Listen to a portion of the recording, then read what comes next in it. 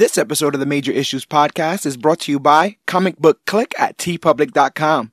Visit tpublic.com/user/comicbookclick to get exclusive one-of-a-kind merchandise, including shirts, stickers, and phone cases, all designed by us. Get your hands on the latest and greatest in comic book merchandise by going to tpublic.com/user/comicbookclick. And remember, you, yes you, are worthy.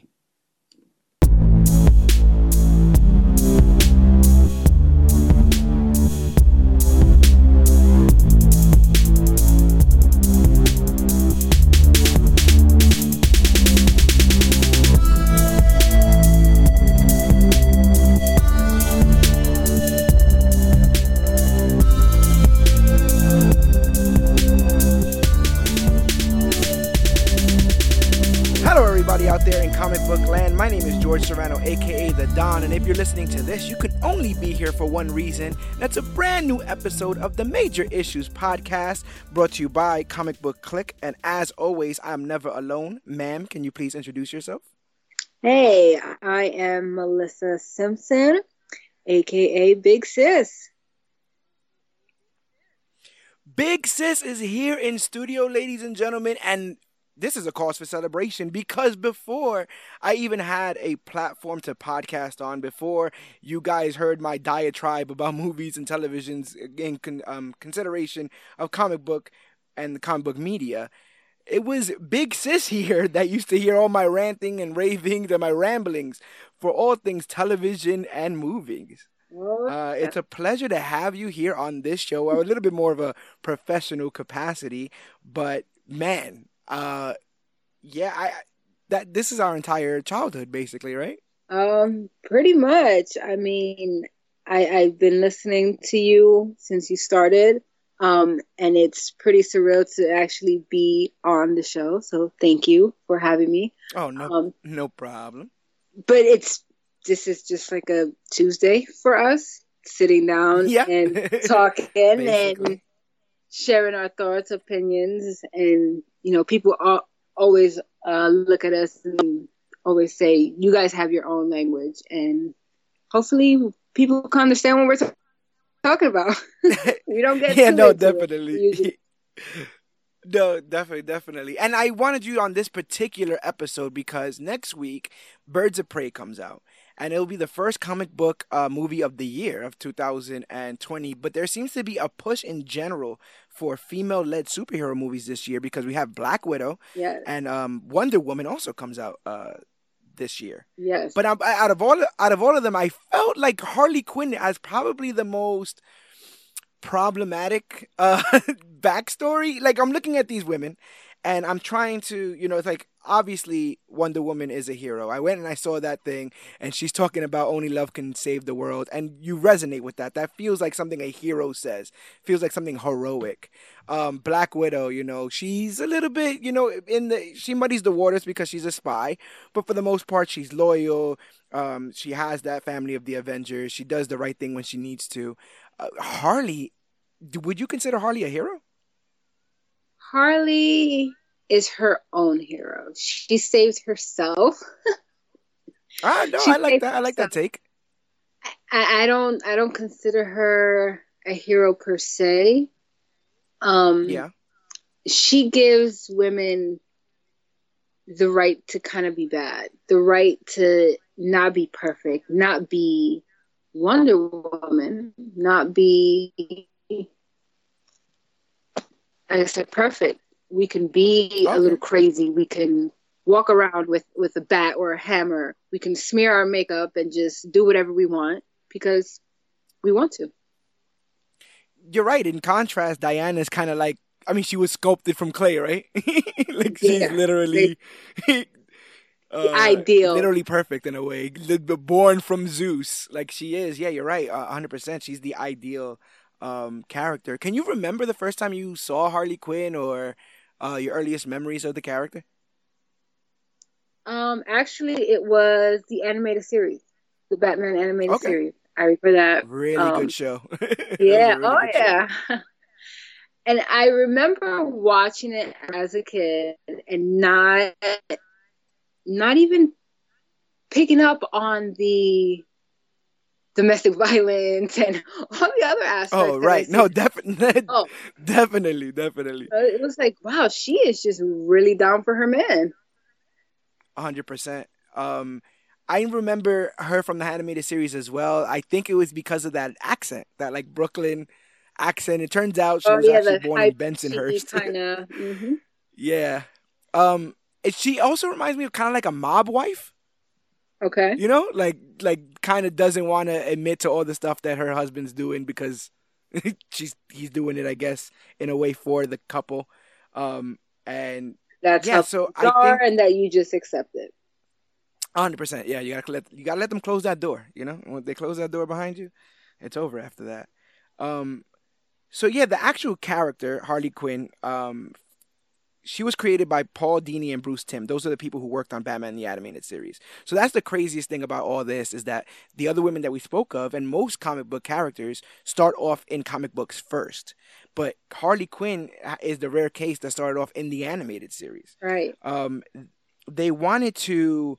It was gonna be like a walk on role kinda, even though you can't walk on as a cartoon character. But like several police officers were gonna be taken hostage by somebody, and then that person was gonna jump out of a cake, and they were gonna have the Joker do it, and he was gonna kind of like be in drag. But then they were like, nah, that's kind of weird, even though they eventually ended up having him in drag like in another episode. But they were like, let's just give him a female sidekick, and she'll just be the one to do all the dirty work. And so out comes Harley Quinn, and she becomes the love of his life. And I think it was Paul Dini, who was actually friends with Arlene Sorkin, a former star of Days of Our Lives.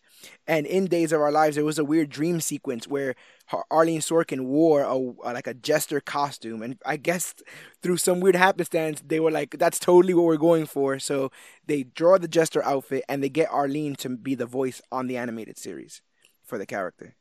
And it wasn't until I think a full year later when she would go on to get into comic books in September of 1993. But yeah, 92.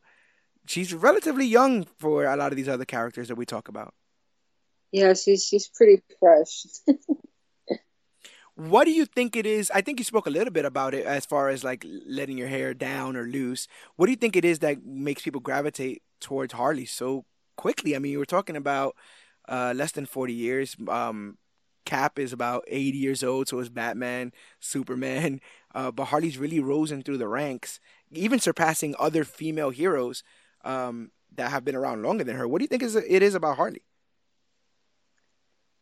I think, kind of like I said before, women are often looked at to be a certain way, act a certain way, present themselves a certain way. And with Harley, she flipped the script and said, no, I'm not going to do that. I'm going to be this way. I'm going to dress how I want. I'm going to walk around and beat people to death and shoot and kill and be with the man I love and be a part of his organization and do what he does and run with him. This is what I want to do. This is what makes me happy.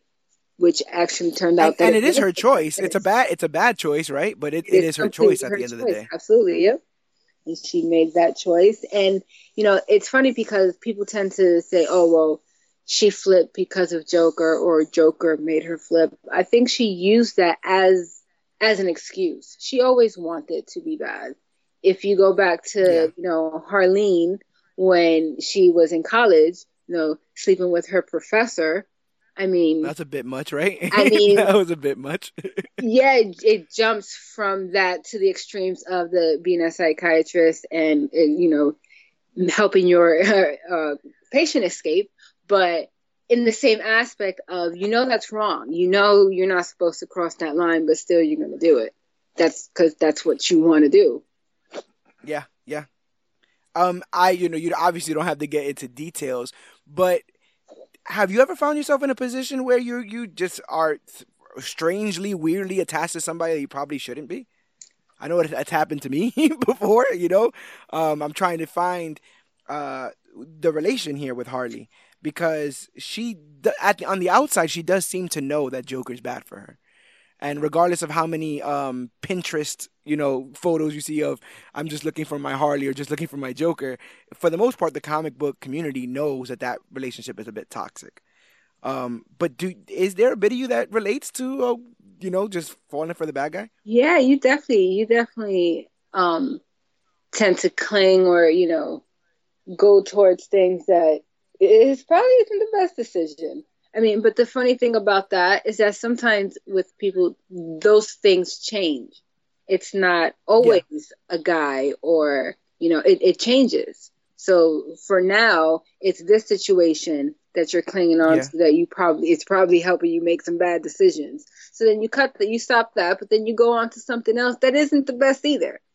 So it's just Right. Right. a revolving door of just bad decisions and just blaming other things for those bad decisions. But those are things that you're doing. You're causing those things. No, I totally get it because, and I tell this to people all the time. People try to make it. Sometimes people try to make it an altruistic task to help somebody get better, but a lot of people choose to help others get better because it's easier than helping themselves get better. Yes. And they also sort of want credit for helping people get better. It's like, oh, I'll just help you work on you. And then when all this is done, you'll be forever indebted to me because I helped you. I saw what you could be as opposed to what you are. And that whole savior mentality. I think there's a little bit of that in Harley as well. Oh, there's a lot But of that. Yeah, I got a lot of that from the look, I can help you. None of those other ones can do it, but I can do it. I can do it. a little bit of hubris there, right? A No little one bit of else can do it but me. I can do that. I'm telling you. Watch me. yeah. I when prepping for this episode, I asked you to read the Harleen book. It literally just came out. I think the last issue came out earlier this month. And also the Batman the Animated Series Mad Love episode, because that's the episode that gives us Harleen's origin for the very first time. The story, long form for the first time. And I think one of the first things that I noticed, looking back at that episode, is exactly what you were saying. They don't shy away from any of that stuff, from the abuse, from the outward lying and manipulation. Were you surprised at all going back to that specific episode, Mad Love? Yeah, it was a nice refresher, but it's kind of cringy if you just sit here as a grown woman, having children and being, in good relationships, bad relationships, and seeing a cartoon character go through depression and, abuse, mental, physical, verbal. And it's like, this is the cartoon. Yeah, But yeah. This is supposed to be the easiest part of life. yeah, Like this life is a taught to you the cartoon, easiest but way. but they hit a lot of key points when it comes to things like that. She was so infatuated with him that she just allowed these things to happen because in her head that this is what she wanted. And again, like I said, I don't feel like of course he contributed to the creation of her, but she was already that way. And it was just Yeah. jumping from one thing to the next to just keep adding to what ultimately came out to be the Harley Quinn that we all know and love today.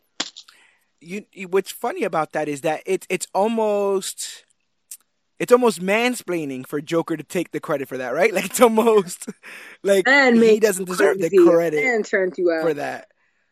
Right. And that's interesting. So for those who haven't seen this animated origin, I'm going to give you a little bit of a shortened version. So Harleen Quinzel becomes fascinated with the Joker while working at Arkham Asylum and volunteers to help treat him. During their sessions, Joker seems to open up to Dr. Quinzel, even going so far as to tell her stories about his childhood. She falls hopelessly in love with the Joker during their meetings, and when Batman returns a severely injured Joker to Arkham, Harleen steals a jester's costume, becomes Harley Quinn, and breaks him out of Arkham. A Harlequin, this is just for the fans. A Harlequin is a mime or a jester, typically masked and covered in a diamond pattern, so that all fits. Later on, she finds out that he lied to her concerning his childhood and creates these false backstories as a way of controlling his own narrative. He lied to her just as he did every psychiatrist that interviewed him. Almost immediately after finding out that he lied, Joker knocks her out of a two-story window, and she still manages to forgive him and return to his side. The Joker frequently insults, ignores, hurts, or even tries to kill Harley, but she always manages to come back to him, convinced that he genuinely loves her. Before we get into the problematic relationship, what do you think of the animated Harley design, like the red and black, the full bodysuit? Oh, that's classic. I mean, the pink and blue is cute and fun, but the red and black, that's it's just classic. That's what I gravitate towards. That's what I see when I think of her. Can you? I mean, yeah, that's the one you prefer over all of them. Yeah, that's the original. I mean, that's just even she's gone to like the shorts and I always go back to the original with the ears and the puffballs at the end. Oh yeah, totally. Yeah, she wears the face paint. They did a little bit of that in Suicide Squad. I don't know if it came off as well though. They have like a really quick scene of Margot Robbie in that red and black. The chest thing, right? Yeah. It's like I don't know how well that comes off live action, which is maybe why they made their design changes and stuff like that. What I noticed is that in 2009 they came out with this game called Batman Arkham Asylum. Yes. It became a series of games, Arkham Asylum, Arkham City, and whatever. But it was those Arkham games that really started to kind of, for lack of a better term, sexualize Harley. Mm-hmm. Like she started wearing like these nurse outfits and these like really gothic skirts and these I guess you would call them like what's that? What, brassiere, a bustier? What do they call those things? Like a corset? Yeah, like a gothic corset. All kinds of stuff like that was all set up for her look. And the reason why I bring all that stuff up is because in 2011, DC was all like, you know what? All of our comics have been going on for way too long, so we're going to reboot everyone. We're going to start everyone from the beginning. So, like, one of the things they did was they took away Superman's red underwear because they thought it was silly. Some people got like little things like that. Harley kind of, sort of, everything changed, right? So we were given a deeper look into her backstory, and we were shown that her parents weren't really supportive when it came to her trying to get her master's degree, which is weird because, like, not every kid says, you know what I want to do? Get my master's. Yeah. Like, okay. Your master's? What do you need that for? You? Ridiculous. Regardless, she gets her doctorate in criminal psychology and later chooses to disguise herself as an inmate in Arkham Asylum as a way to get exclusive exposure to the criminals. When Joker sees her, he doesn't say a word and forces a kiss on her. The two would eventually break out of Arkham, and Joker decides that if she's really down, she should prove it with an acid bath. And that's kind of where you get that scene from Suicide Squad where she jumps inside of the chemicals. And willingly. What's big, yes, and what's big about this is that both those parts, the fact that she willingly did it, and the fact that, you know, for good or ill, regardless of her life choices, her physical appearance is a tribute almost to the Joker. You know, which is kind of, I guess you could also say that too with Margot Robbie with the tattoos, like her literal physical, her body is a tribute to this kind of psychopathic killer. And so the thing is, she ended up getting her attire in the New 52, like in 2011, by just grabbing random pieces of clothing off of college girls in the area. So the New 52 Harley Quinn has a sleeveless top, tight shorts, boots. Her hair is half red and half black or half blue. And I think the biggest thing is some female fans really hated this change. This is, I guess you would call this change, like this iteration fits right between Suicide Squad and, the full bodysuit thing. But a lot of women liked Harley Quinn being sexy without having to dress provocatively. Do you agree with that take there?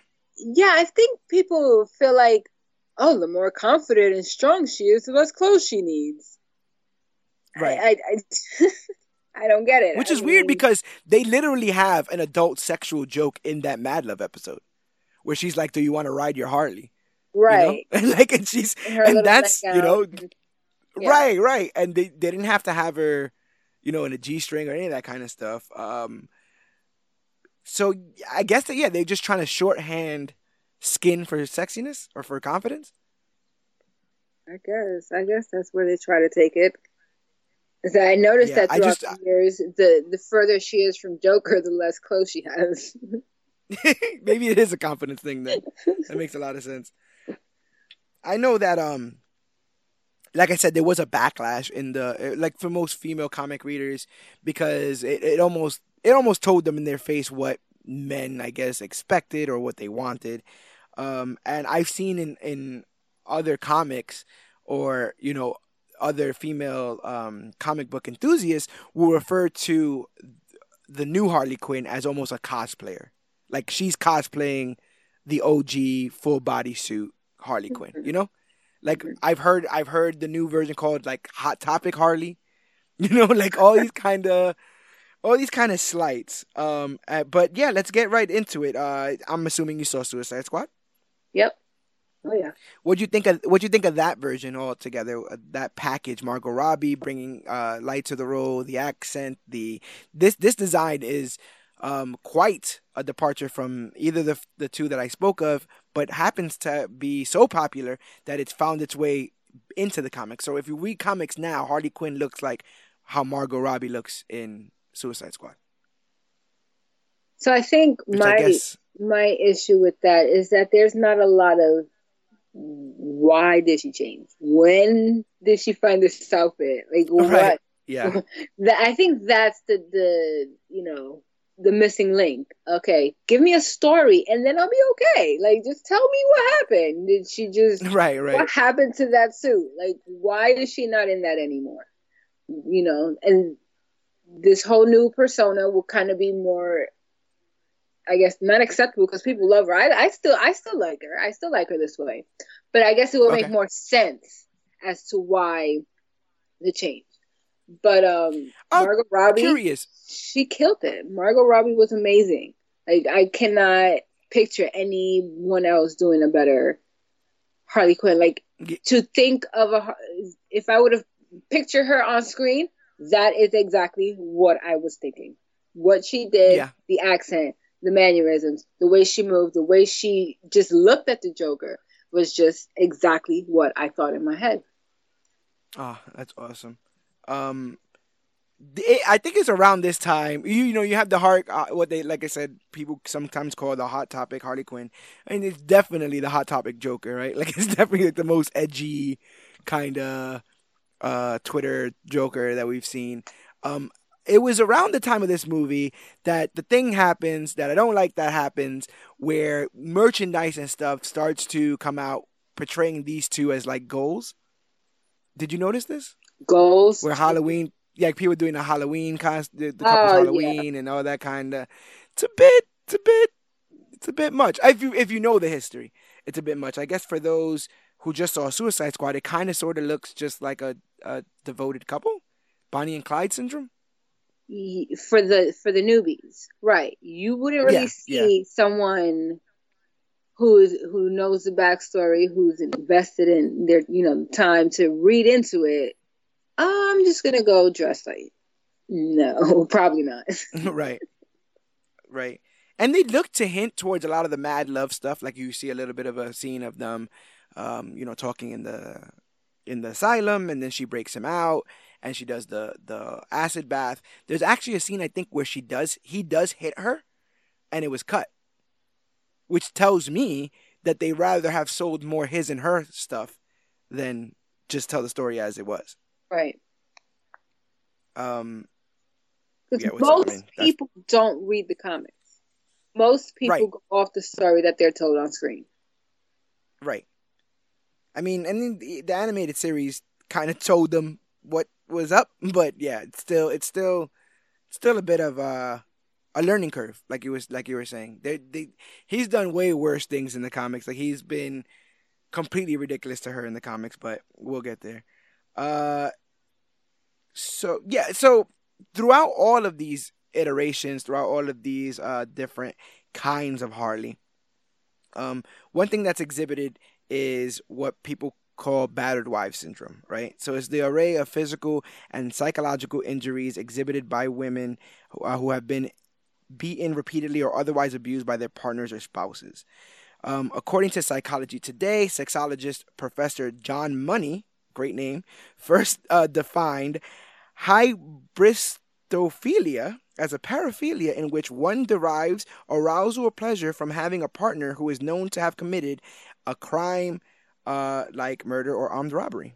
Right. And it's also called Bonnie and Clyde syndrome, like we were talking about from before. So, I mean, what what do you say to the Harleens in your life, Harleens in your world, when they come to you with their Joker story, with their Mr. J, I met this guy, yada yada? Do you have any advice for the Harleens out there? You also don't really hear at all about any females in her life until Ivy, and that's after. Oh, you're the fact. right. And that, and I guess that, and the support system, right? That's a lot. That's a big thing, right? Having a support system in general. Big part of it, for someone to come along and say, no, he's crazy, he's beating you. Like, that's a huge part of it for anyone who's ever been a part, been a victim of it. I know most of the time they feel alone. They feel like they don't have no one to talk to. And if that is the case, seriously, in Harley says you don't hear of no family, no one. Her parents were unsupportive, like you said. They didn't even want her to get her degree. So why would she feel comfortable talking to them about a relationship where she's being abused? So she doesn't have anyone. So to her, that this is okay. I guess this is how it is. Yeah. So keep your support circles, keep your support systems, keep people around who know you for you, who love you for you, who have loved you unconditionally up until this point. And some people may not feel like they have that. These people exist. I think everybody. We end these podcasts with "You are worthy." I think everybody is worthy of love and support, and don't settle for anything less, because you can end up in some very dangerous situations. But let's get into Harleen. I wish I could pronounce the man who wrote this. It's Stephen. Let me see if I can get this right. Let me see. Oh my God, Stefan Sejic. But it's spelled STJE. STJEPAN. Wow. Stepan Stejic. Anyway, great writer on this book, Harleen. What did you think of this most recent telling of Harley's origin? Like I said, this is literally hot off the presses. This is the newest and latest version of her origin story, written long form, and under DC's Black Label, which is an adult label. How did you feel it tackled this story, and did you think it added anything that was needed? So in the animated series, she goes in and breaks him out. And in Harleen, Two-Face comes up with a plan. And she just goes, checks on him to go, protect. But who are you to go protect?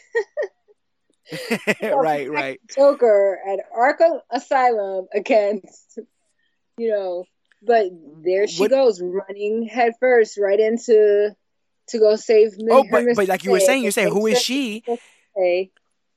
That who is she theme is throughout, right? Who are you to think you can save the Joker? Who are you to think that you figured out all the criminal mind, the entirety of the criminal mind? There's a lot of that, and I guess being her only supporter, her love is so powerful, Yeah. Oh, of course. What was it? I'm too beautiful to kill her. She says at one point, right? She could just go against these big shit.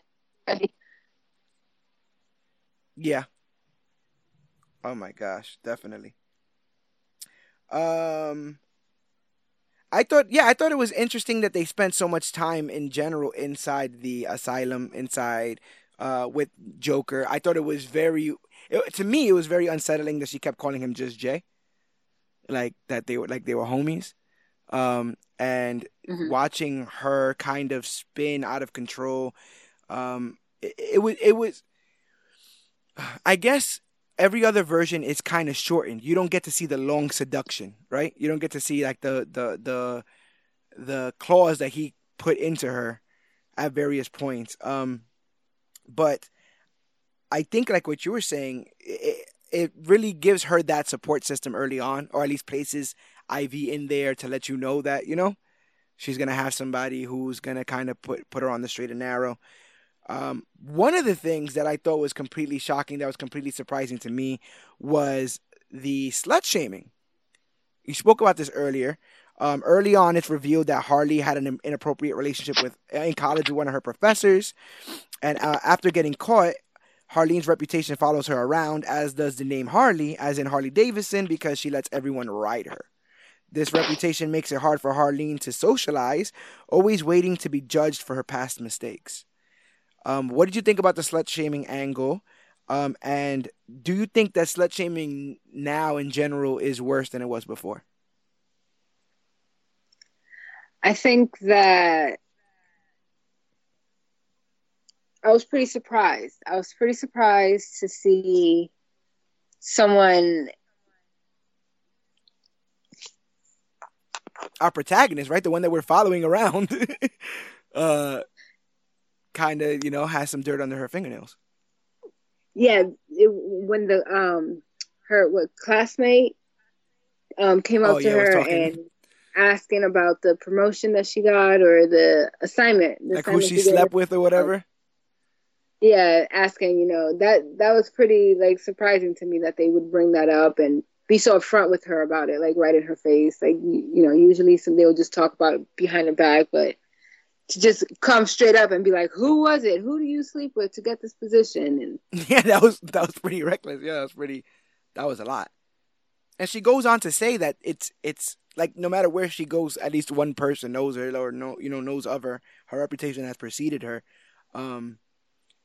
But yeah, I guess, yeah. Do you think that that's a issue more prevalent now that we're shaming each other across social media or whatever, just trying to enforce our opinions of what things should or shouldn't be? I would say yes, but I'm a guy, so I rarely get shamed into anything, really. Absolutely. Absolutely.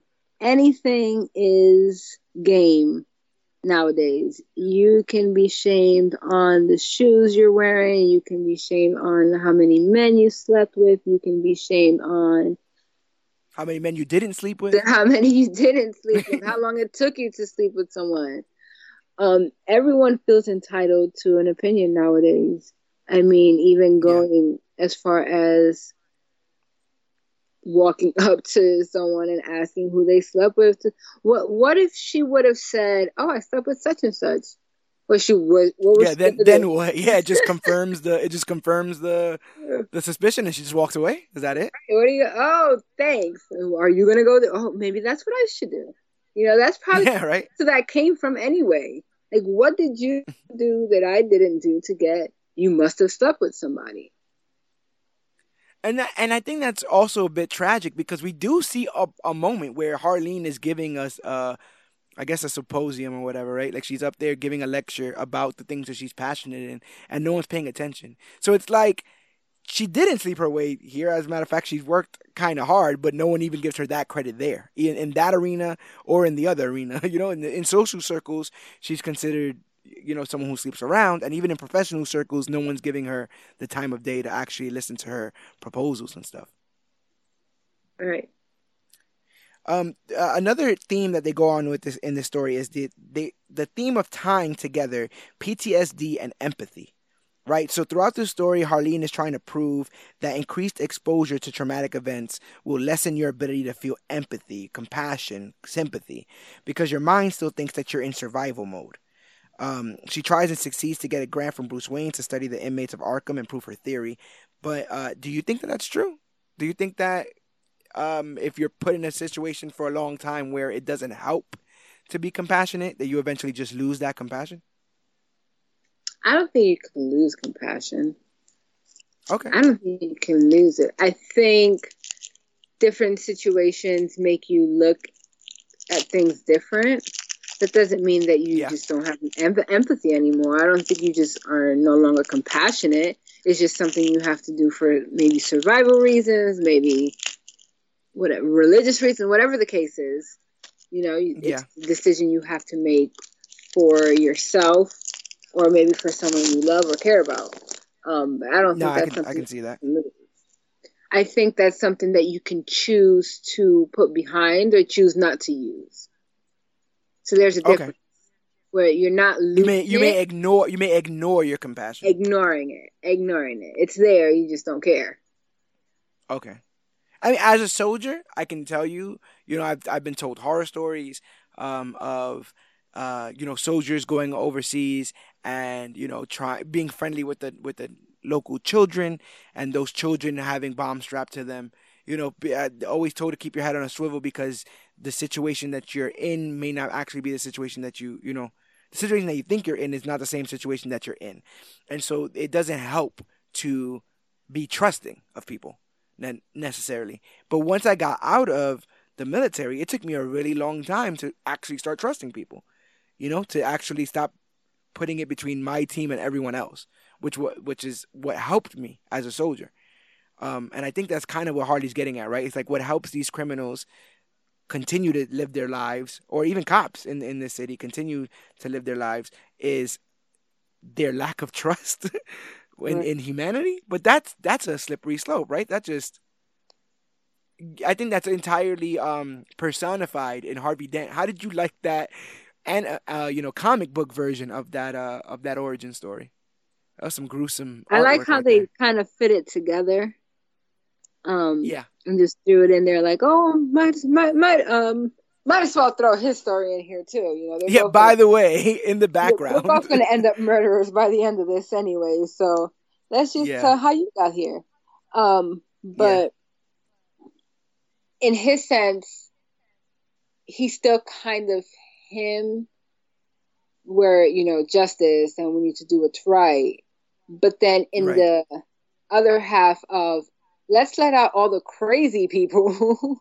Let's let out all the murderers to prove my point. Yeah. So then we can prove my point that we need to be stronger.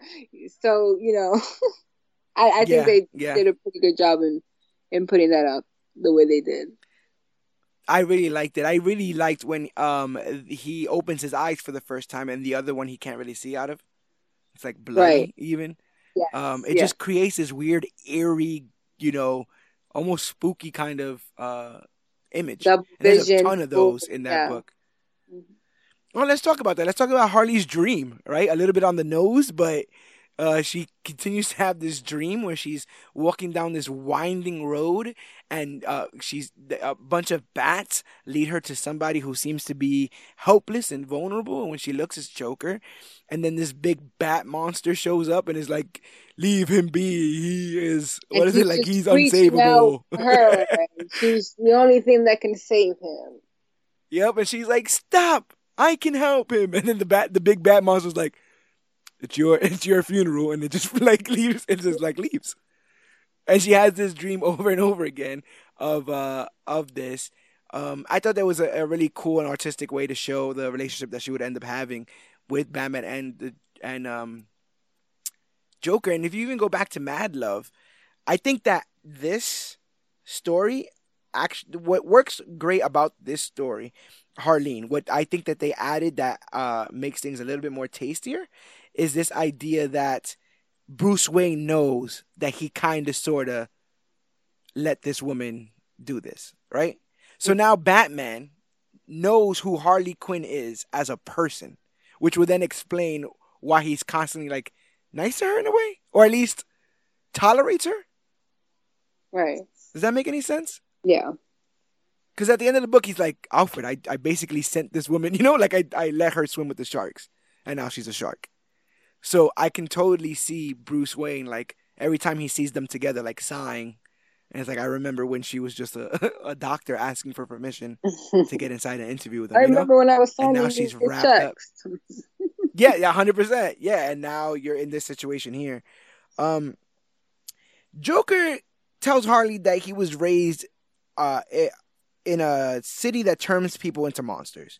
So he's not a monster, or he's a monster now, but he basically had to become a monster out of survival. Sorry. He seems to think that he's a product of society instead of vice versa. Where do you come down on the whole nature versus nurture thing? Is it where you're from? Is it how you're raised?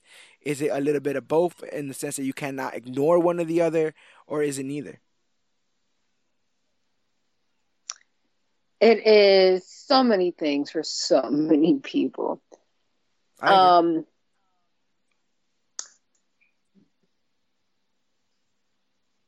agree. Because I mean, obviously Gotham is. I think obviously Gotham is a dangerous place. And I can agree that dangerous places do create dangerous people. But I when I look at Joker, I don't think of anything he says as sincere. Gotham right? created Batman. It did. It did. But that's why people say, did Joker did Joker become Joker to meet Batman at his most theatrical, Like, was everybody just regular villains? You've seen Batman, like, he starts off fighting just mobsters. Then all of a sudden, he becomes famous as a guy who wears this big bat costume, and all of a sudden, his enemies become more theatrical and start having umbrellas that can shoot people, or a freeze ray, or in this case, playing cards, or those bitey little teeth things. So it's like, right. Is Joker theatrical because Batman's existence kind of requires somebody to be just as, just as kooky, just as crazy in that sense. And I think Harley kind of sees both of them as, like, it's weird. Like, Batman is what gets between Harley and Joker a lot of the time, right?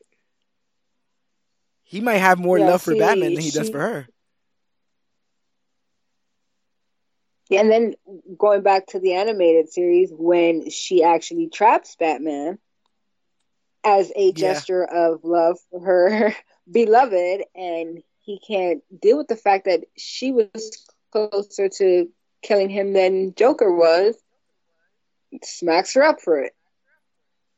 What an amazing scene, right? Like, she legit bamboozled Batman. Like, she faked that she was leaving the Joker. She was able to capture Batman. She was able to restrain him, take away his utility belt, all that. The only issue was Batman got in her head that, oh, you better not kill me, because he would want to see that kind of stuff. Right. And so she calls him, and it causes this whole big, ruckus. But yeah, he takes the swordfish, he knocks her out of the window, and even Batman gets on his case about it. He's like, bro, you had me. Matter of fact, no, she had me. Right. And all you had to do was just let it be. But you couldn't stand to see the idea that she could do something that you couldn't. You couldn't stand it. And, like, how petty and how small of a man. I mean, Joker's been a lot of things, but, like, in that instance, it just shows you, like, she had it. You claim that she doesn't do the things that you want her to do. And she's done exactly the thing that you wanted to happen. It speaks for both him and for her, the fact that she could have had this feat. Like, she was the one who killed him. She killed Batman, something no one could have ever done. Oh, yeah. And she couldn't go through with it because that wasn't what she wanted. She wanted the approval of Joker. She wanted his attention. That's what she wanted. Yeah. So to not go through with killing Batman just because, oh, wait, you're right. He needs to see what I'm doing. I need that A+, that's gold star. I need that. I need that recognition, him to tell me I did a good job. Yeah, man. Purpose is meaning. Every human needs it. We shouldn't find it in other people too much. But yeah, she definitely needs that acknowledgement, that recognition from him. You get that heartbreaking moment where you have her in, like, a full body cast, basically, and she's in the Arkham Asylum, and she's like, I will never ever again, he's heartless, he's this, he's that. And then she looks over and he's giving her a flower, and he's like, get well soon. And then she's like, he's my angel. A flower. Not even a whole bouquet. A flower. You trying to say these girls are low maintenance? What are you trying to say? You trying to say tell these girls out here to you hear this? Big sis Just is out here a trying to tell flower. y'all Throw a don't J be on a there. flower ain't He's enough. good. He's good. Throw a J on there. He's good. He tossed her out of a window, and he gave her a flower. That was it, man. Girls, know your worth. You understand? That's all it took. Know Just your that worth. little bit. Just that little bit of you cool? And all of those feelings, all of that just went out the window. Is that true? Like, does that happen? I've seen it. It's sad. Yeah. It happens. Unfortunately, at one point, Harley talks about one of the main reasons that why she had an attraction towards Joker is because he needed her, or at least pretended to, right? Like he was in a place of vulnerability. He's never told her. Nope. You're right. 100%. He's never said it. Ever. And that goes back to her delusions. Like, who told you he needed you? Like, no, who are you? He didn't tell you he needed you. You made that up in your head that he needed you. I really liked in the Harleen story that you got to see that it wasn't just following her point of view, because you actually see how he was able to find her files and basically give her exactly what she wanted verbatim. That scene kind of made my stomach hurt a little bit. I guess being that manipulative, like knowing exactly what she wants to hear and giving it to her, and watching her get excited over hearing, that her theory might be correct, or that, she might actually save him or recover him or any of that kind of stuff. That's the height of that narcissistic manipulation, right? That's the height of keeping the power in the relationship, I'm assuming. Yep, absolutely. You give them a little bit of what they want. Make them see the dream that they believe. And then you snatch it all away. What'd you think of their love at first sight moment where he basically pulls a gun out on her? Like, this fire and hellfire, and she's like, what? That's every girl's dream.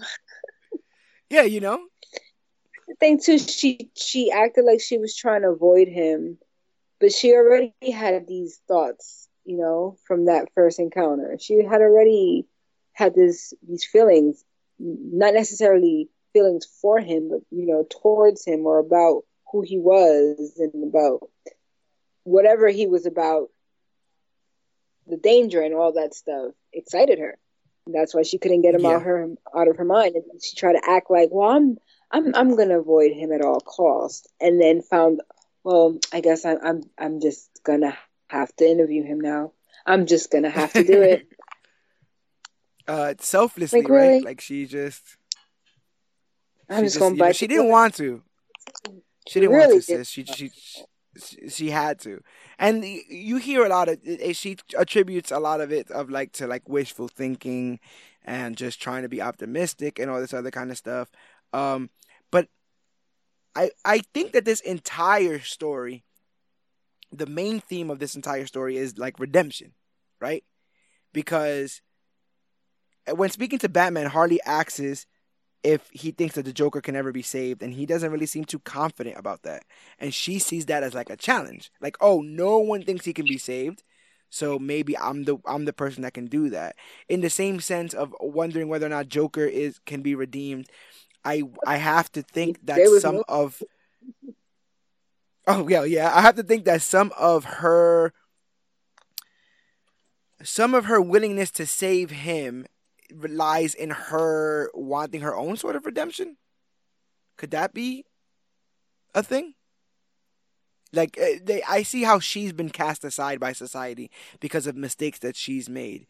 Could she be trying to rehabilitate bad people? So she's a good person because she's trying to help bad people. Okay. But do you think that she genuinely enjoys helping the more maligned of society, I guess? Because a little bit of it feels like she enjoys I think she wants the credit. Okay. Yeah, I think she wants the credit, but I don't think she. Go ahead. Oh no, I was saying that I think that you're right with the whole credit thing. I think in the animated series it was a little bit more cut and dry. Like she was kind of like this ruthless psychiatrist trying to get like a book deal, if I'm not mistaken. And I seen another alteration where she had like a talk show, basically. You know, she was like one of those like a Dr. Phil, right? Because he's supposed to be like some kind of psychiatrist or something, right? And then Yeah. that's how she gets tied up with the Joker in that sense. But this was the most that we've seen of Harleen, I think, ever. And you're saying that a lot of Harleen informs Harley Quinn. That a lot of that was already there. Oh yeah, yeah. She just needed an escape. She needed something, or like an excuse to let it out, and then, oh yeah, well I'm this way because of whatever. When deep down inside, that's how you've been. That's what you've wanted the whole time. Yeah. In your eyes, obviously, you know of the hollowed history of the character. Is there any redemption for the Joker? Nah. And I was gonna ask you. So this is another thing I was gonna ask you. Now, obviously, obviously, he's a bit more black and white, right? Because of comic books, because of the way comic books are. I guess I'll follow up that question with this question. Do you think we throw away people too often? This idea that they've done something or said something or obviously shame should exist in the world, right? It keeps people on their toes a bit. Like if somebody went and ate a live dog, I think they should be shamed for that because I don't think that should be commonplace. But how do you feel about that whole concept of just like tossing the person away because they've done unspeakable things? Well, they do kind of go into the whole, definition of insanity and, yeah, the same results, or what is it? Same actions, different results, or whatnot. Yeah, wanting different results for the same thing. So to be the same in the sense of someone constantly doing the same thing. Okay, someone committing a murder might be redeemable. Commits 2 murders. Maybe. Gotcha. Yeah. It's what they do with that opportunity, right? It's what they do with that redemption. I'm thinking they're kind of liking this. Just a little bit. They're digging into it. They're digging into it a little bit. No. I totally get that. A little too far gone for anything that a psychiatrist can do. I also I really like and go ahead. Sorry. I was just gonna say, just for the sake of sanity, like who's more sane, the person committing the crimes over and over, or you allowing them to commit it and allowing them and accepting it? And that's a bit of the Batman syndrome, right? Batman not killing Joker, this is spoken about by Two-Face, where Two-Face is like our men, the Gotham City Police Department, continue to get gunned down by supervillains who have way too much firepower. And Batman catches these supervillains on occasion, but he doesn't kill them. He brings them to prison, and then they get out and they kill more people. And so we need more of a divisive and definitive way to handle the crime problem in Gotham. We need to kill them. The way I've always interpreted this, and let me know if you feel the same or different, is that Batman doesn't kill because he puts his trust in the criminal justice system, regardless of whether or not it works. Whether or not it works is up to the citizens of Gotham and the people who work for Gotham City Police Department, the people who work in the courts, right? The people who work in the jails, the people who work in prison. To you. That's it. Yes, you put him in jail. Right, because if Batman starts to prosecute and do his own judge, jury, and executioner, that's a slippery slope, and he'll just start to, Once like he says all the time, like once you start killing, and you say, well, I gotta kill him because he's gonna come back and kill people. Then, well, I guess you gotta kill both of them because they might come back and kill people, and it becomes this slippery slope. And Joker continuously wants Batman to break this one rule, but I do think that that's where it comes from. It comes from this level of maybe misguided trust in the way things are run, in the way things are supposed to be run. With how other people talk about him, Two-Face, even Harley at some points, but definitely Joker. Did they poke any holes in your mind as to a city needing a Batman? Like the idea that a city would surrender to this guy that they don't know in an outfit and kind of give him free reign? For Batman? Yeah. No. Like how did you feel about the way Batman was described by villains? Like he's this like rogue cop who gets to do whatever he wants outside of the law. Did any of that change your mind on how much freedom Batman should be allowed to have out there in Gotham? I mean, it was always a question with vigilantes, like why are they allowed to run around here and capture bad guys? I guess there is such a thing as citizens arrest or whatever. Some people just want to do it with a cape on, I guess. I don't know. Right. But right. Once he takes it to the level of, let's say, I guess, just because it just ended Arrow, where he's killing people, then that's a thin line. Like, okay, he's out here capturing and helping, and he's actually working with the police department, even though towards the end of Arrow, that's what ends up happening. The same thing. He works with the police department. But when he first starts off, he's doing just that. He is the judge, jury, executioner. He's making the decision on who lives, who doesn't. So yeah, the way that he's portrayed as, oh, well, he's out here it's kind of like, not RoboCop, like Super Cop, like, oh, I'm part of the police force and I'm just helping. I'm just, helping them out. That's kind of how I always pictured Batman.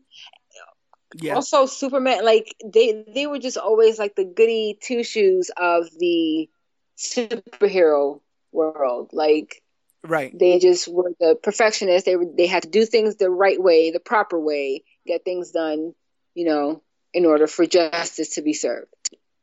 Right, but it still comes down to us, or I guess them, right? The citizens of Gotham and Metropolis, respectively.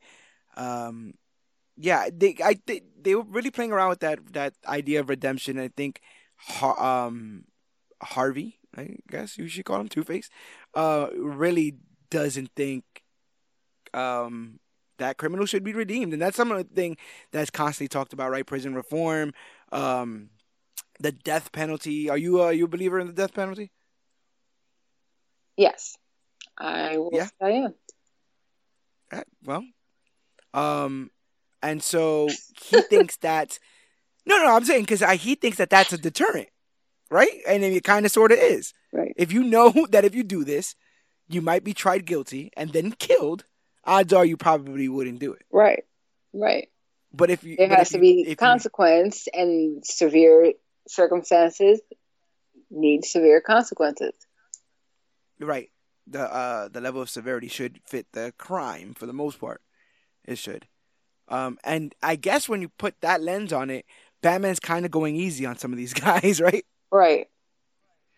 Like when you gas a whole hospital, or you blow up a bank or whatever, and he kill just a bunch of punching cops. you. And, I mean, you will not be walking around with green hair, with all these followers, like you would be done. 100%. How did you feel about the executioners?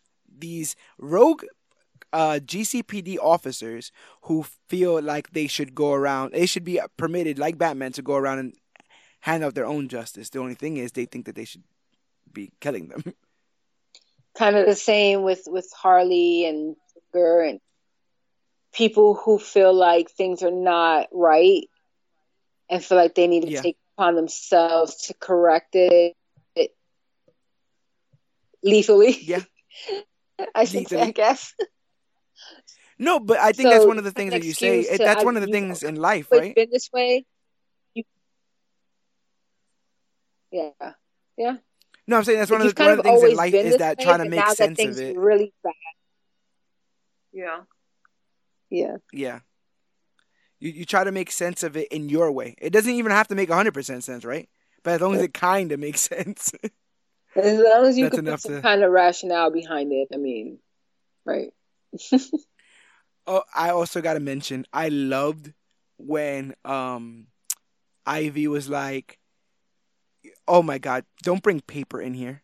Like, you're going to bring desecrated corpses of felled trees? I was like, oh my God, yeah, paper is a tree. Like, she totally got upset because she brought in like a notepad. Right. And I was like, yeah, that makes a lot of sense. Could you ever see, I know you are a humongous horror movie fan. Could you ever be a Harleen? Could you walk the halls of an insane asylum? Oh, yeah. You know, I'm like that. Oh, yeah. I don't know if I could, man. I feel like that's some of the stuff you take home with you, right? Like, I don't like. How do you leave that? How do you leave that behind? How do Arkham almost seduces Harley, right? Like in the beginning, she's like, "Oh, I hate being here. I can't sleep." And by the end of it, she's putting on makeup and she's getting ready. She's hyped, like she's going to the club. She's getting cute to go see him. Right, she's totally getting sucked into the entirety of the madness that is Arkham Asylum. And you say you think you'd be able to leave that some of that stuff behind? I think so. I mean, look at the world that we live in now, and how divided everyone has become. And still, I'm able to joke about the Super Bowl, but still respect, people's opinions and things like that. It's hard to do. It's hard to do. It's hard to do though. Sometimes because opinions. People getting so offended over an opinion, and people are so sensitive nowadays. So it gets to the point where you don't know how to say things anymore. You don't know how to have conversations. I don't know if it's a sensitivity. There's definitely a bit of the sensitivity issue. I think another thing that gets lobbied in there is that people seem to take everything personally. Personally, yes. Like personally. And I've said this in arguments, and I said this to a bunch of people. What happened was bad, but it didn't happen to you. That person didn't do that. So to you, to ruin your day. So what happens is people will turn on their television, they'll see something that they don't like. Now they're offended. That thing offended me. It went out of its way. Yeah, it went out of its way to bother me. So now I have to go find this thing and put an end to it. And I got to find other people who don't like it and create this weird mob mentality of like, are you as mad about the thing that I saw as I am? Yes. And then you get mad at people in your own group if they're not as mad. Like, wait a minute. What are you were supposed to be as mad. You only kind of mad? What are you talking about here? And yeah, it definitely gets crazy in that sense. Recognition. Yes, recognition. Purpose, knowing that you're on the same page with the rest of society, all that stuff. And I'm not even working in an asylum. That is crazy. Were you surprised? Were you surprised that Harley and Mr. J made love? Yes. I didn't think it was going to happen that quick. Yeah. Yeah. I didn't think she had the juice to unplug cameras and stuff. Like she was like head over heels. Yeah. I think it kind of falls into the whole, oh well, now they slept together and now she's really obsessed. Like, I would have liked it if they didn't yet, and her still be that way. Like, damn, she didn't even sleep with him yet, and she's, Right. I did think that next panel after they slept together, where she is literally just in heaven, was a bit much. But again, I'm not a girl, so I don't know if that comes from a real place or if that's what a guy thinks a girl does after. That is what a guy thinks a girl does. Yeah, that's not what a girl does. This is good. I'm gonna take out my notebook because I need to know these things. Cause she was like, "Oh my god," and I love him, and I love him. Smile, her arms up in the air, just sprawled out on that bed. She was in ecstasy, like, or maybe on ecstasy. Hey, who knows? The way how happy she was, but that could be that it is too. not real life. Gentlemen, I think they actually not real life. I didn't actually even go so far as to mention the moisture on the bed, which is yes, she was yes, she is definitely she's going through it. That was a bit much. Like, oh, okay. Let's Joker go there, then. in this Joker in this is a bit he's drawn okay, I attribute this to the story though. I feel like he's drawn a bit romantically, like a romanticized version of him. The eyes and the smirk and like, yeah. He just has like cheekbones and he's brolic, right? Like I'm just he's kind of cut up. Who is this man? Yeah, he's like a model almost. Which, you know, I like to think that that's the artistic, you know, expression of her just being head over heels.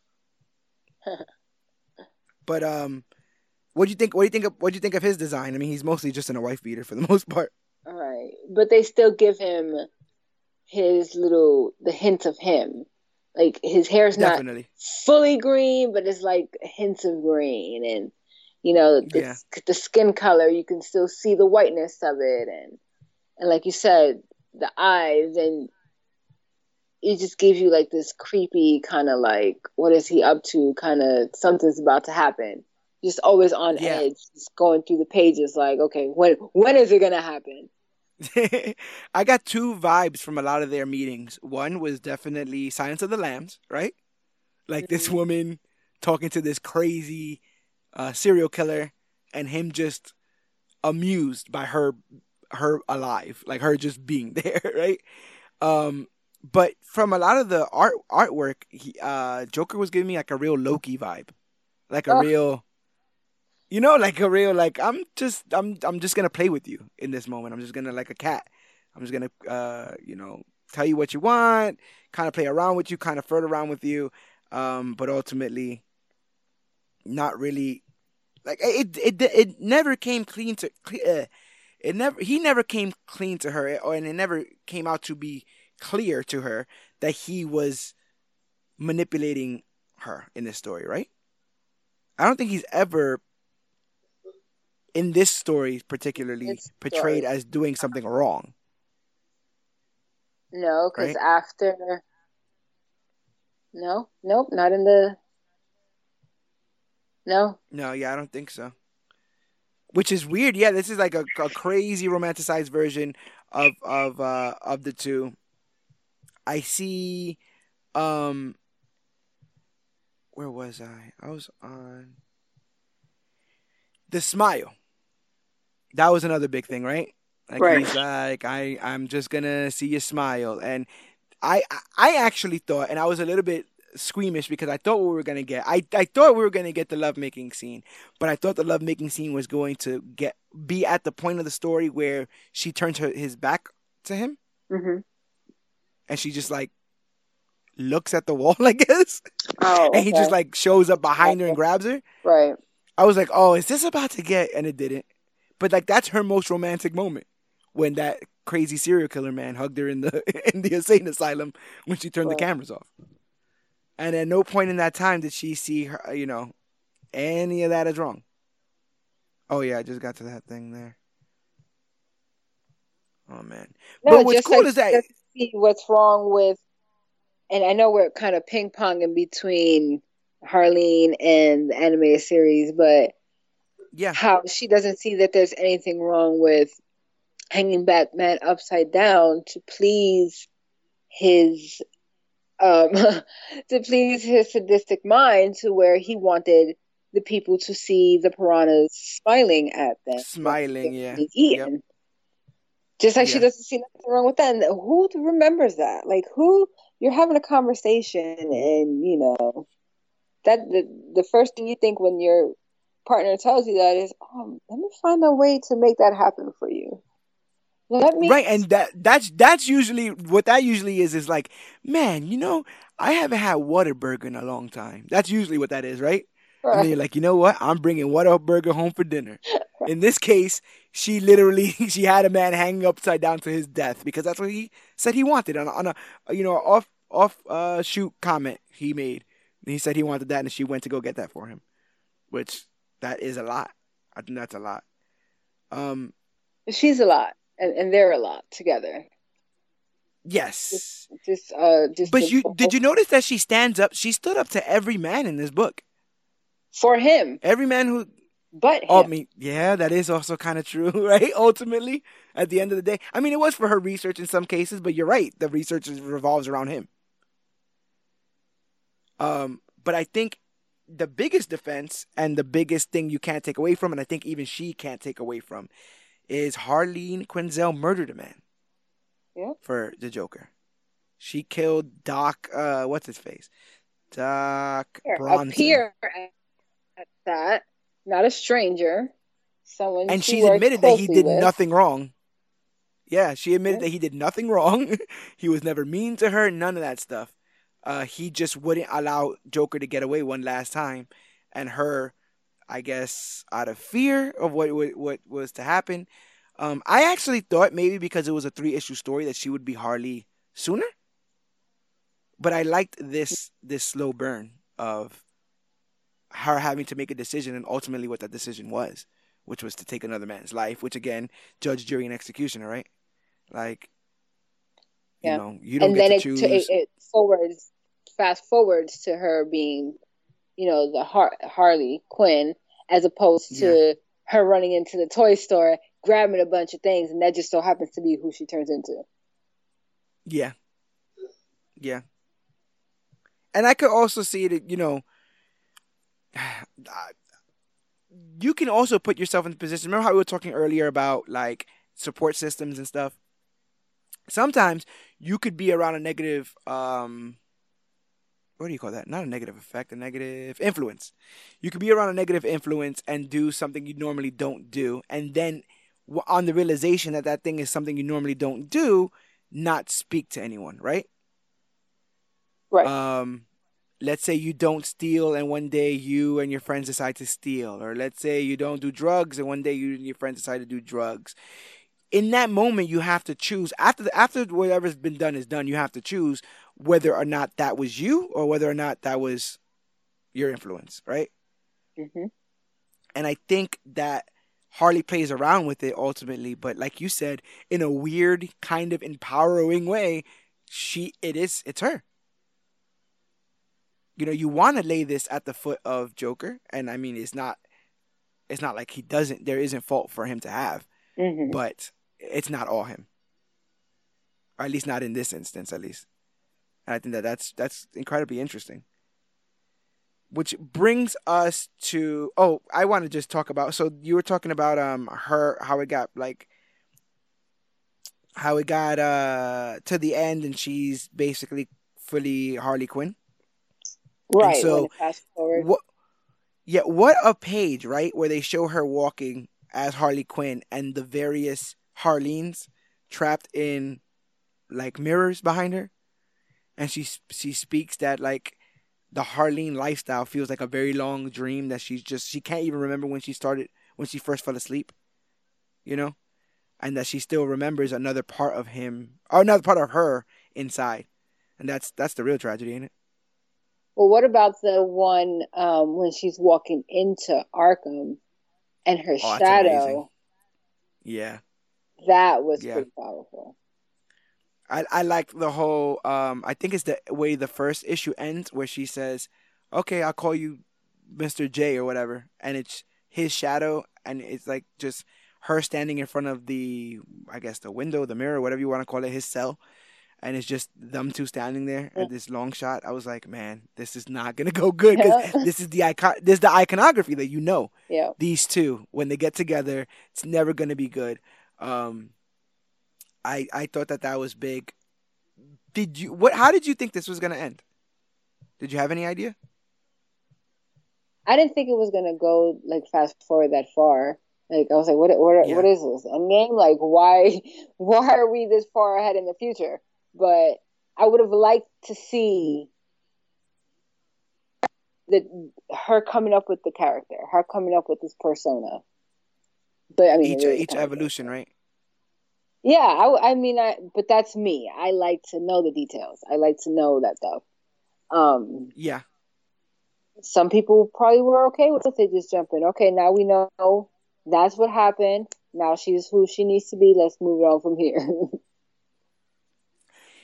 But I got the. Go ahead. No, go ahead, go ahead. Oh no, I was gonna say that I saved the biggest questions for last. So this question is a two-parter, and I think if you answer the second part, you probably don't have to answer the first.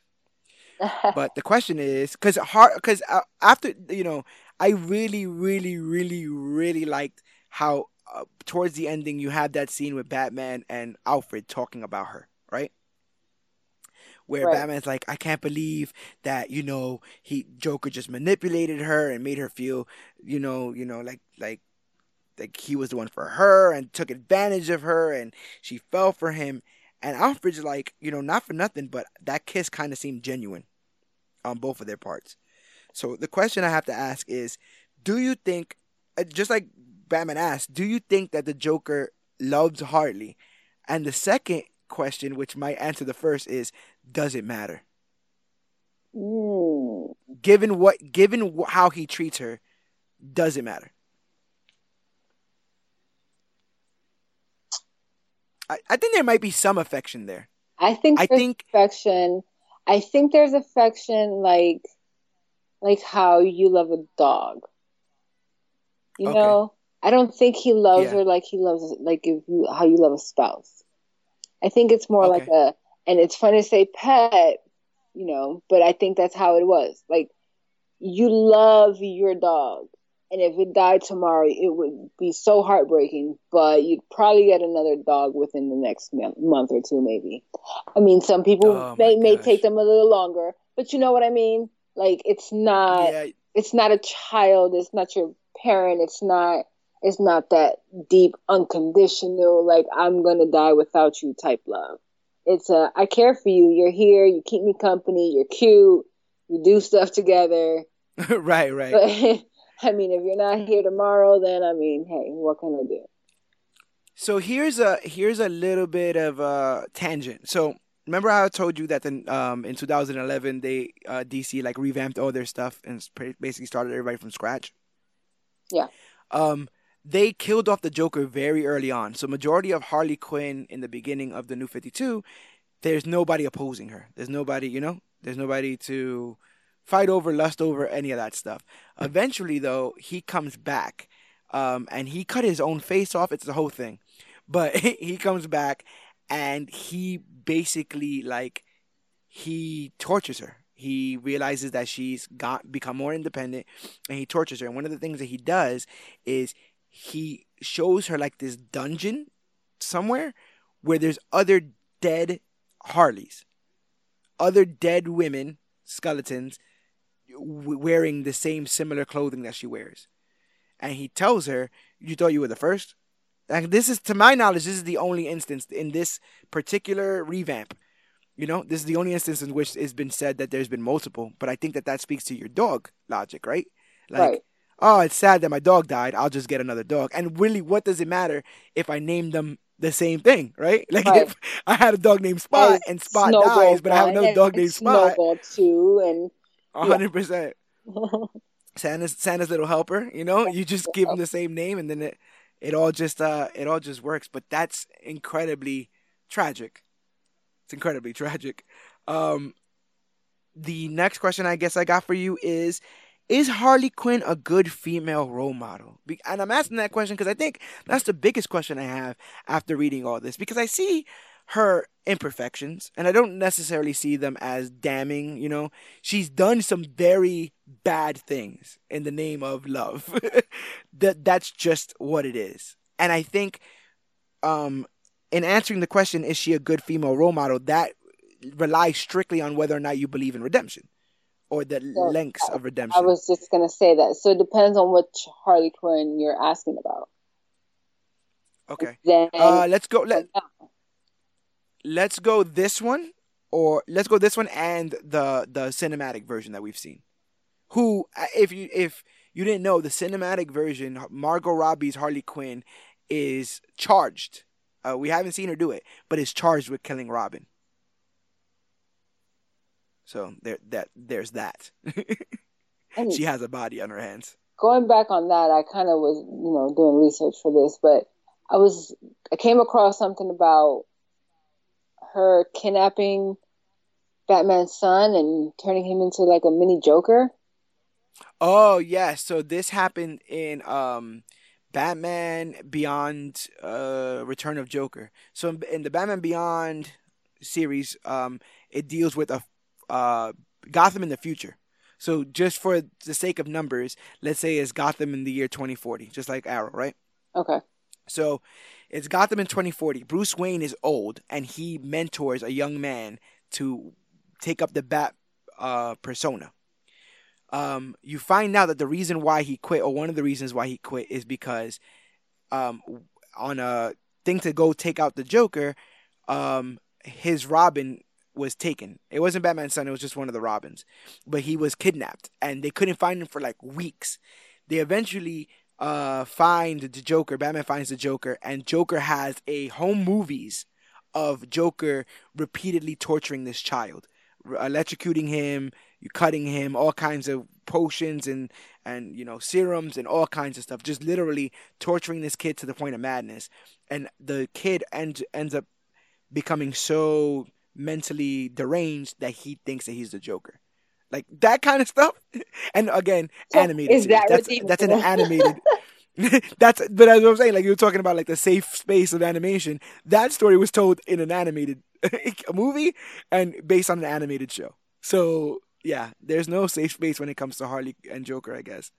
But is that too far? I mean, You see, it's the with Nazi, something like that, it's the Nazi soldier thing, right? Like the Nazi soldiers were just following orders, but then right? you look at the Like it Harley wasn't. from, Suicide Squad, and she's protecting the world and helping, fight crime when she was the villain, but now she's, turned the other cheek and she's helping and she's a good guy now. So Yeah, you don't want to take away from the fact that people can change. Absolutely. People can change.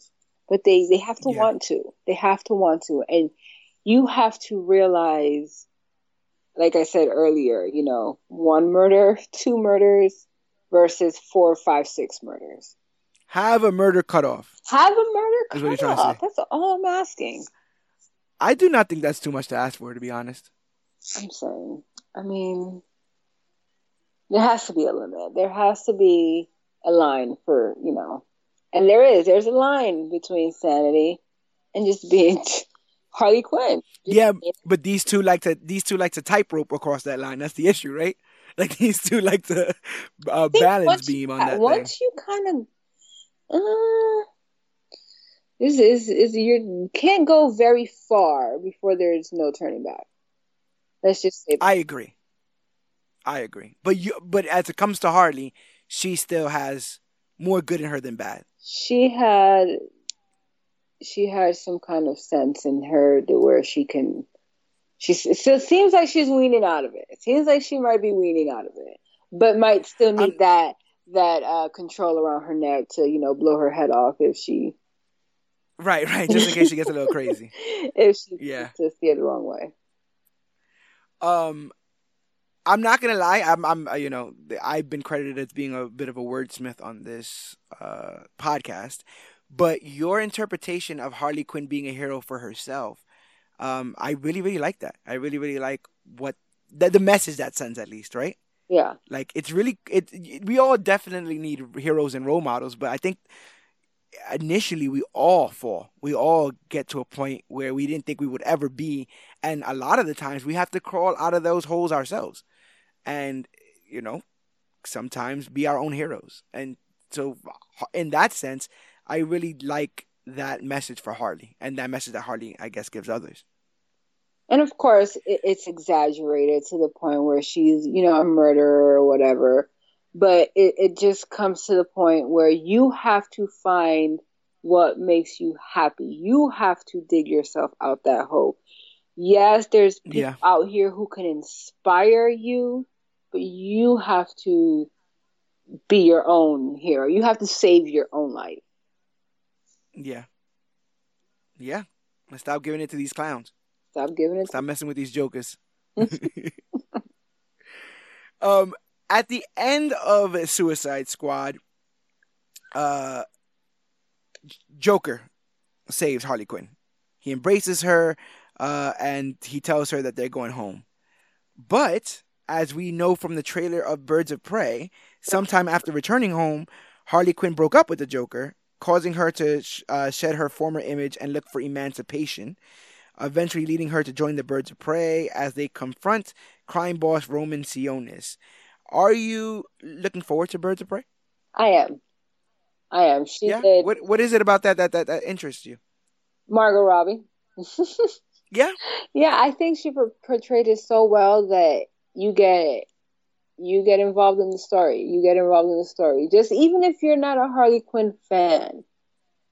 Yeah. She personifies it so well that it's like, oh, I like her. Oh, that's another thing that we have to add to that entire, talking about the character and what she gives to people. She allows women to be silly. Yeah. Like Harley's funny. She is funny. She's legit funny. She's silly, and that sometimes in the effort to stay cool or stay sexy, we were not allowed to be funny. Right. And I think that Harley definitely she definitely gives something to that. As far as Margot Robbie, like you were saying, I think that she kind of fell in love with the role. Like as I'm watching her, like she spearheaded Birds of Prey being R-rated. And then wanting a female director, she's always come out and spoken about how much she likes the Harley Quinn character. And I honestly think, and I said this before on other podcasts, mentioning people like Robert Downey Jr. and Chris Evans, but it's like, it's completely different when, you sign up for a role, you play that role in a movie, you finish the movie, and then you get paid for that movie. And it's completely different when you're walking down the street and a kid looks at you like you're a superhero. Right. And I think Margot is starting to get those feelings. Like little girls are showing up to her signings dressed as Harley Quinn. What good or bad, right? For good or ill, that's happening. And I think in realizing her responsibility now, she's now created this Birds of Prey film that purports to be very female driven, very female empowering, and should be something that makes little girls around the world happy. Yeah. And I'm glad. Trust me, there are worse characters to fall in love with playing, right? Oh yeah. So I totally dig what she's doing with that. Do you want Jared Leto back? I don't think we've ever spoken about Jared Leto's Joker. We've spoken about many things. You're one of the people who've known me majority of my life. But where do you land on Jared Leto's Joker? Do you think he needs to come back for this Harley Quinn? Could you see Margot with another boo? Unfortunately, we can never get another Heath Ledger performance. Yeah. So that's the fact. It can never happen. That is the ultimate Joker for me. I mean, ultimate. Yeah. But not a Joaquin fan? Oh, I mean, Joaquin was in his own world. Like that was, if we're gonna speak in like multiverse. Yes, 100%. I would say he would be. You understand? That's a different universe. Like I can't see him with this Harley. Like the cartoonish kind of Harley fit that cartoon. In many ways, yeah. Joker. In many ways, people felt like that Joker. In many ways, people feel like Joaquin's Joker can't even meet Batman. Yeah. Like Batman seems almost too theatrical for Joaquin's Joker. Like he's pretty. Right. He's so like real life, down to earth type of. Yeah, he's in his own universe. I can't even put him in there. So yeah.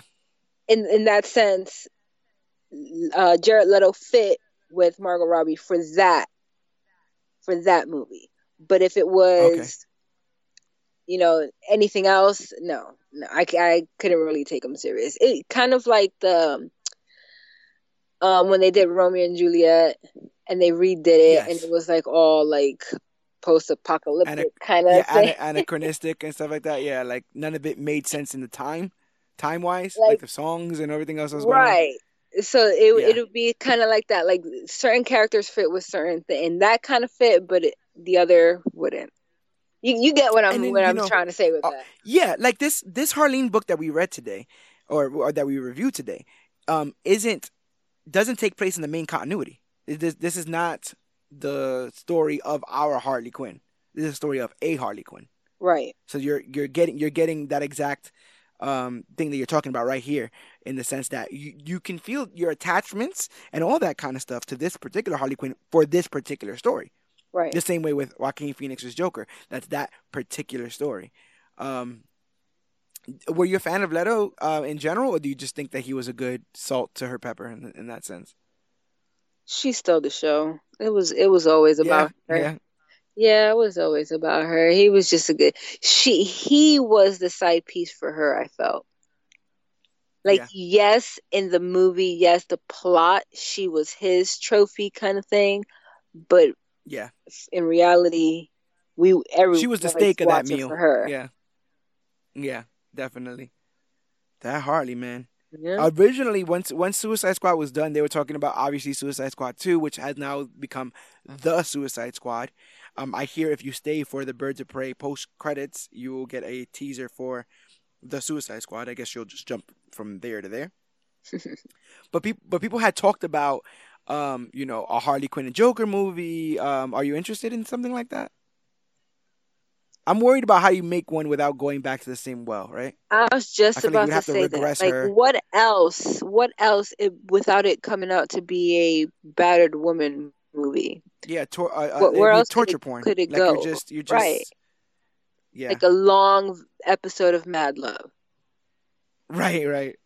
Which we got a lot of Mad Love in general in there, and it's also weird once you make Joker romantic. What is that? What do you consider like almost like a leading man, right? Then he kind of loses some of the muster of the villain, right? Because you almost look at him in a relationship kind of status. He almost seems like above relationships. And so when you start to place him in those little holes with Harley, it just, I don't know, it just feels a little weird. Yeah. But I think they came up with like a weird Leto stand-in for Birds of Prey. Like, I don't think he's in the film, but someone's going to be looking like him. Okay. Like, I guess with his garish suits and stuff like that, and then they'll be breaking up. So it's good that we will be seeing our Harley Quinn be emancipated, right? The emancipation of one Harley Quinn.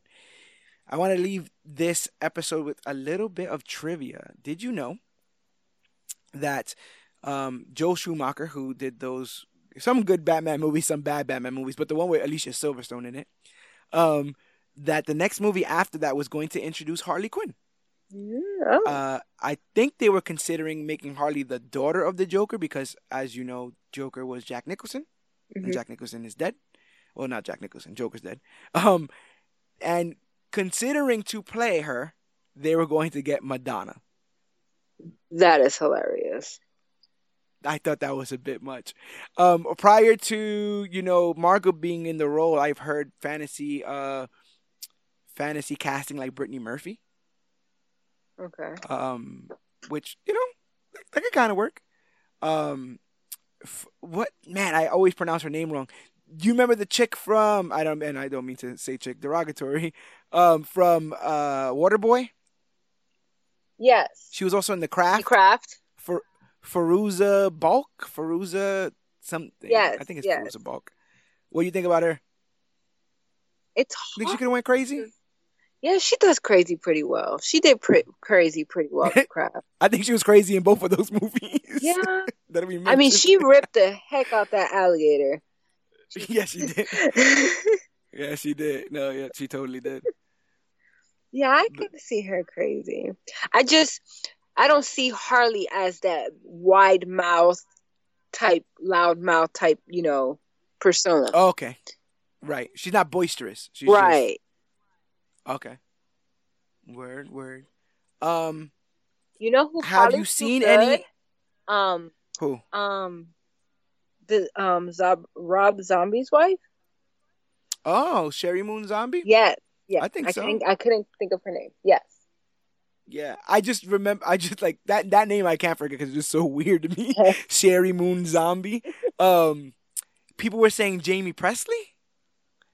Uh, what was she in? I think she was It's in. just so funny to me. Like I haven't seen her in something serious or like in Oh, action. Jamie Presley. So yeah, I haven't seen her in nothing like Yeah, that for so long. It's just she's just like a comedian to me. yeah. She has been in a lot of comedies. Have you seen or gotten a wind of the new Harley Quinn animated show that's currently on DC Universe? No. Okay, so there's currently a DC Universe animated show about Harley Quinn. It's dealing with the first episode deals with her breakup. It's adult, Wait, is so that the there's one like where a they're cursing and yes, yes, yes. I have seen yes. a couple. I was going to ask you about that. Yes. I was like, what is this? This is awesome. Yes. Yeah, yeah. People are really digging it. It's voiced by Kelly Kuko. Am I saying that right? Oh, From Big okay. Bang From Theory. Big Bang. Yes. Yeah, yeah. So she's the one that's portraying Harley in that instance, and it's also a very empowering story as well, right? Like she's trying to go out on her own, blaze her own trail. She has Poison Ivy there as kind of like a straight and narrow, a straight woman, you know, like the straight man in the kind of comedy troupe. The very Daria, right? Poison Ivy's kind of like Daria in the sense that her humor is kind of dry and her delivery and stuff. Right. Um, but all the pieces are there. Joker, the Legion of Doom, Harley. There's an episode called Bensonhurst where she goes back and um, meets her family. And without spoiling anything, I found out from that episode that her father is a con man and a bit of a gambler and was in prison. And I thought that was like something that they use for the show, but in true comic book animation fashion, whenever DC, Marvel, any of these properties decide to come out with animation, it's always true. It always comes back to the source material. So all of that's true. We were talking about her parents not really, helping her or wanting her to get her degree. Her mom did not want, didn't support her at all, but her dad was in prison. And you put a unsupportive / absent father in that stew that we were just talking about, and it all, Oh, it makes that nice it all daddy kind of issues. makes, yeah, Daddy it all issues. kind of it all kind of fits in. She didn't have a positive male role model, therefore she couldn't find a positive male partner. Yeah. A little cliche, but it happens, and it's there. But yeah, that is. I think we've done it. I think we've done Harley some justice today. Yeah. Talking about her in all her various I didn't ramble different too forms and much. stuff. No, you were absolutely you're great. You're great, and I hope to have you on more episodes now that we've you know broken the ice a Yeah, bit. this is I hope you're liking this format. Um, is there anything you wanted to say? Was there anything that after reviewing all of this that surprised you, that made you more amped for the film? Is there anything you've taken away from this whole Harley experience? I mean, just kind of going back into, you know, building yourself and, creating something for yourself. A lot of people tend to lean towards, well, a man or a friend or a career or, whatever to give them whatever happiness that they're searching for. You need to just like dig down deep in yourself. Hopefully it's not murder. Hopefully, please. Yes. I'm Because for some hoping people that it's this going to be murder, please but yes. not be murder, people. I'm Right. not condoning finding, the inner villain in yourself, but find, be your own hero, be your own, Yeah. happy ending, Yes. because you can't I find it like with no one else. I've learned that myself. I'm happily married with children, but before that, there was a kind of different situations where I wasn't so happy with myself, and it took me looking deeper into myself to find what I wanted, and you can't make anyone else happy unless you're happy.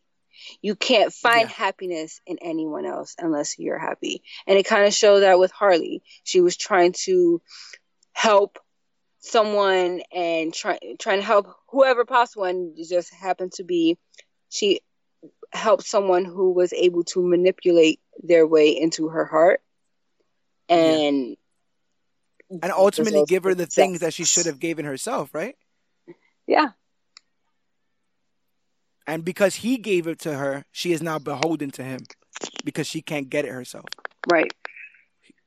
She can't cultivate her own happiness, and because he's now the purveyor of it, she now has to go to him for it. And what you're saying is, yeah, we need to make your own well of your own fountain of support and happiness and stuff.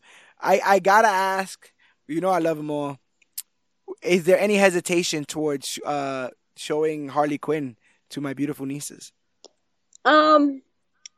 They're very aware of Harley Quinn. I mean, I have shirts. I do have a onesie. Of course, it's the black and white. Awesome. The black and red. I mean, black and red. Yeah. Authentic one. I'm actually looking at my black and red Harley Quinn hat right now. So yeah, the merch looks good. They know the character. They just don't know the story, and the origin. And I mean, I'm not gonna be one to shelter my children. If I don't talk to them about it, other people will, and it'll probably be worse. Right. The conversation will be much worse. So they've seen Justice League, but just like Suicide Squad, but just like any other child, they're not looking at it the way adult is looking at it. They don't read it the same way. Yeah, the same way we didn't see the domestic abuse in the cartoon. Right. So when it comes time to it, and if they have questions, absolutely, I'm here, to help them understand and learn, and help them make good decisions. And if that is explaining what that is and letting them see it, and that's what it'll take. That's absolutely amazing. And that's what we do here as part of the Major Issues podcast. We try to get you guys to learn and laugh and love and look at different perspectives.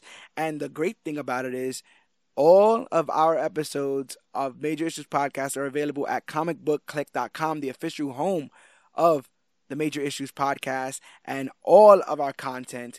But as you know, the Major Issues Podcast is available wherever podcasts are found. That's Podbean, Stitcher, Podcast Addict, the Apple Podcast app, Google Podcasts, YouTube. If you have an iPhone, it's already pre-installed. A podcast app is already there. All you have to do is look for it and then search the Major Issues Podcast. But the easiest thing to do, type in Major Issues Podcast inside any search engine, and we'll be the first ones to pop right up, because we're always talking about the newest, hottest, latest, and greatest things to come to comic books and comic book media. Another thing is we do these episodes every week, and so we want to hear from you guys. When you guys are aware of the topic that we're tackling and you guys want to talk about it or giving your 2 cents, we'll read it right here on air. You could reach us by going to facebook.com/comicbookclick, Instagram at comicbookclick, or use the hashtag comicbookclick to talk about the newest, hottest, latest, and greatest things to come to comic books and comic book media. We're also at Major Issues CBC on the Twitter machine. We use that to promote episodes of the podcast, give casting news, all kinds of stuff. They dropped that trailer yesterday. You see that trailer yesterday? I've seen it. They dropped some trailers yesterday. Yeah, I'm telling you, we got some big things to talk about. Got a lot of things to be excited over. Birds of Prey is next on the list. I cannot wait. But yeah, if you guys listen to the backlogs, write in, tell a friend to tell a friend. And if you can't do any of that, the easiest and cheapest thing to do is rate and review us on iTunes, because it's the quickest way for us to grow as podcasters and find out what you like and what you don't like about what we do here. Tell them you want more Big Sis on these episodes. Tell them you want more of a female perspective. Too much Y chromosome on that Major Issues podcast. Let them know. More Big Sis. Hashtag. Do it. Make it a movement. More Big Sis. I'm telling you, it's going to be a movement. But yeah, let us know and give us 5 stars if you really like us. It will help others find us, help us grow the click. And I don't know if I told you this, Big Sis, but I've been to the future where we do become the latest and greatest thing to come to comic books, comic book media. Thing is, can't tell anyone how we do it, right? Breaks the timeline. So all I can say is that we do it. Jump on the bandwagon while there's still seats left. It's shrinking. It's ever shrinking. Get on. Tell a friend to tell a friend. Like, share, and subscribe. This is the Major Issues Podcast. But my name is George Serrano, a.k.a. The Don. Melissa Simpson, a.k.a. Big Sis. And this has been your Harley Quinn character retrospective. And remember, whether or not you have a pudding or Mr. J, whether you put on your ponytails red and blue one side at a time, whether you got a mallet, a pop gun, whether you're looking for some mad love or a toxic relationship, remember that we are the clique, and remember that you, yes you, are worthy.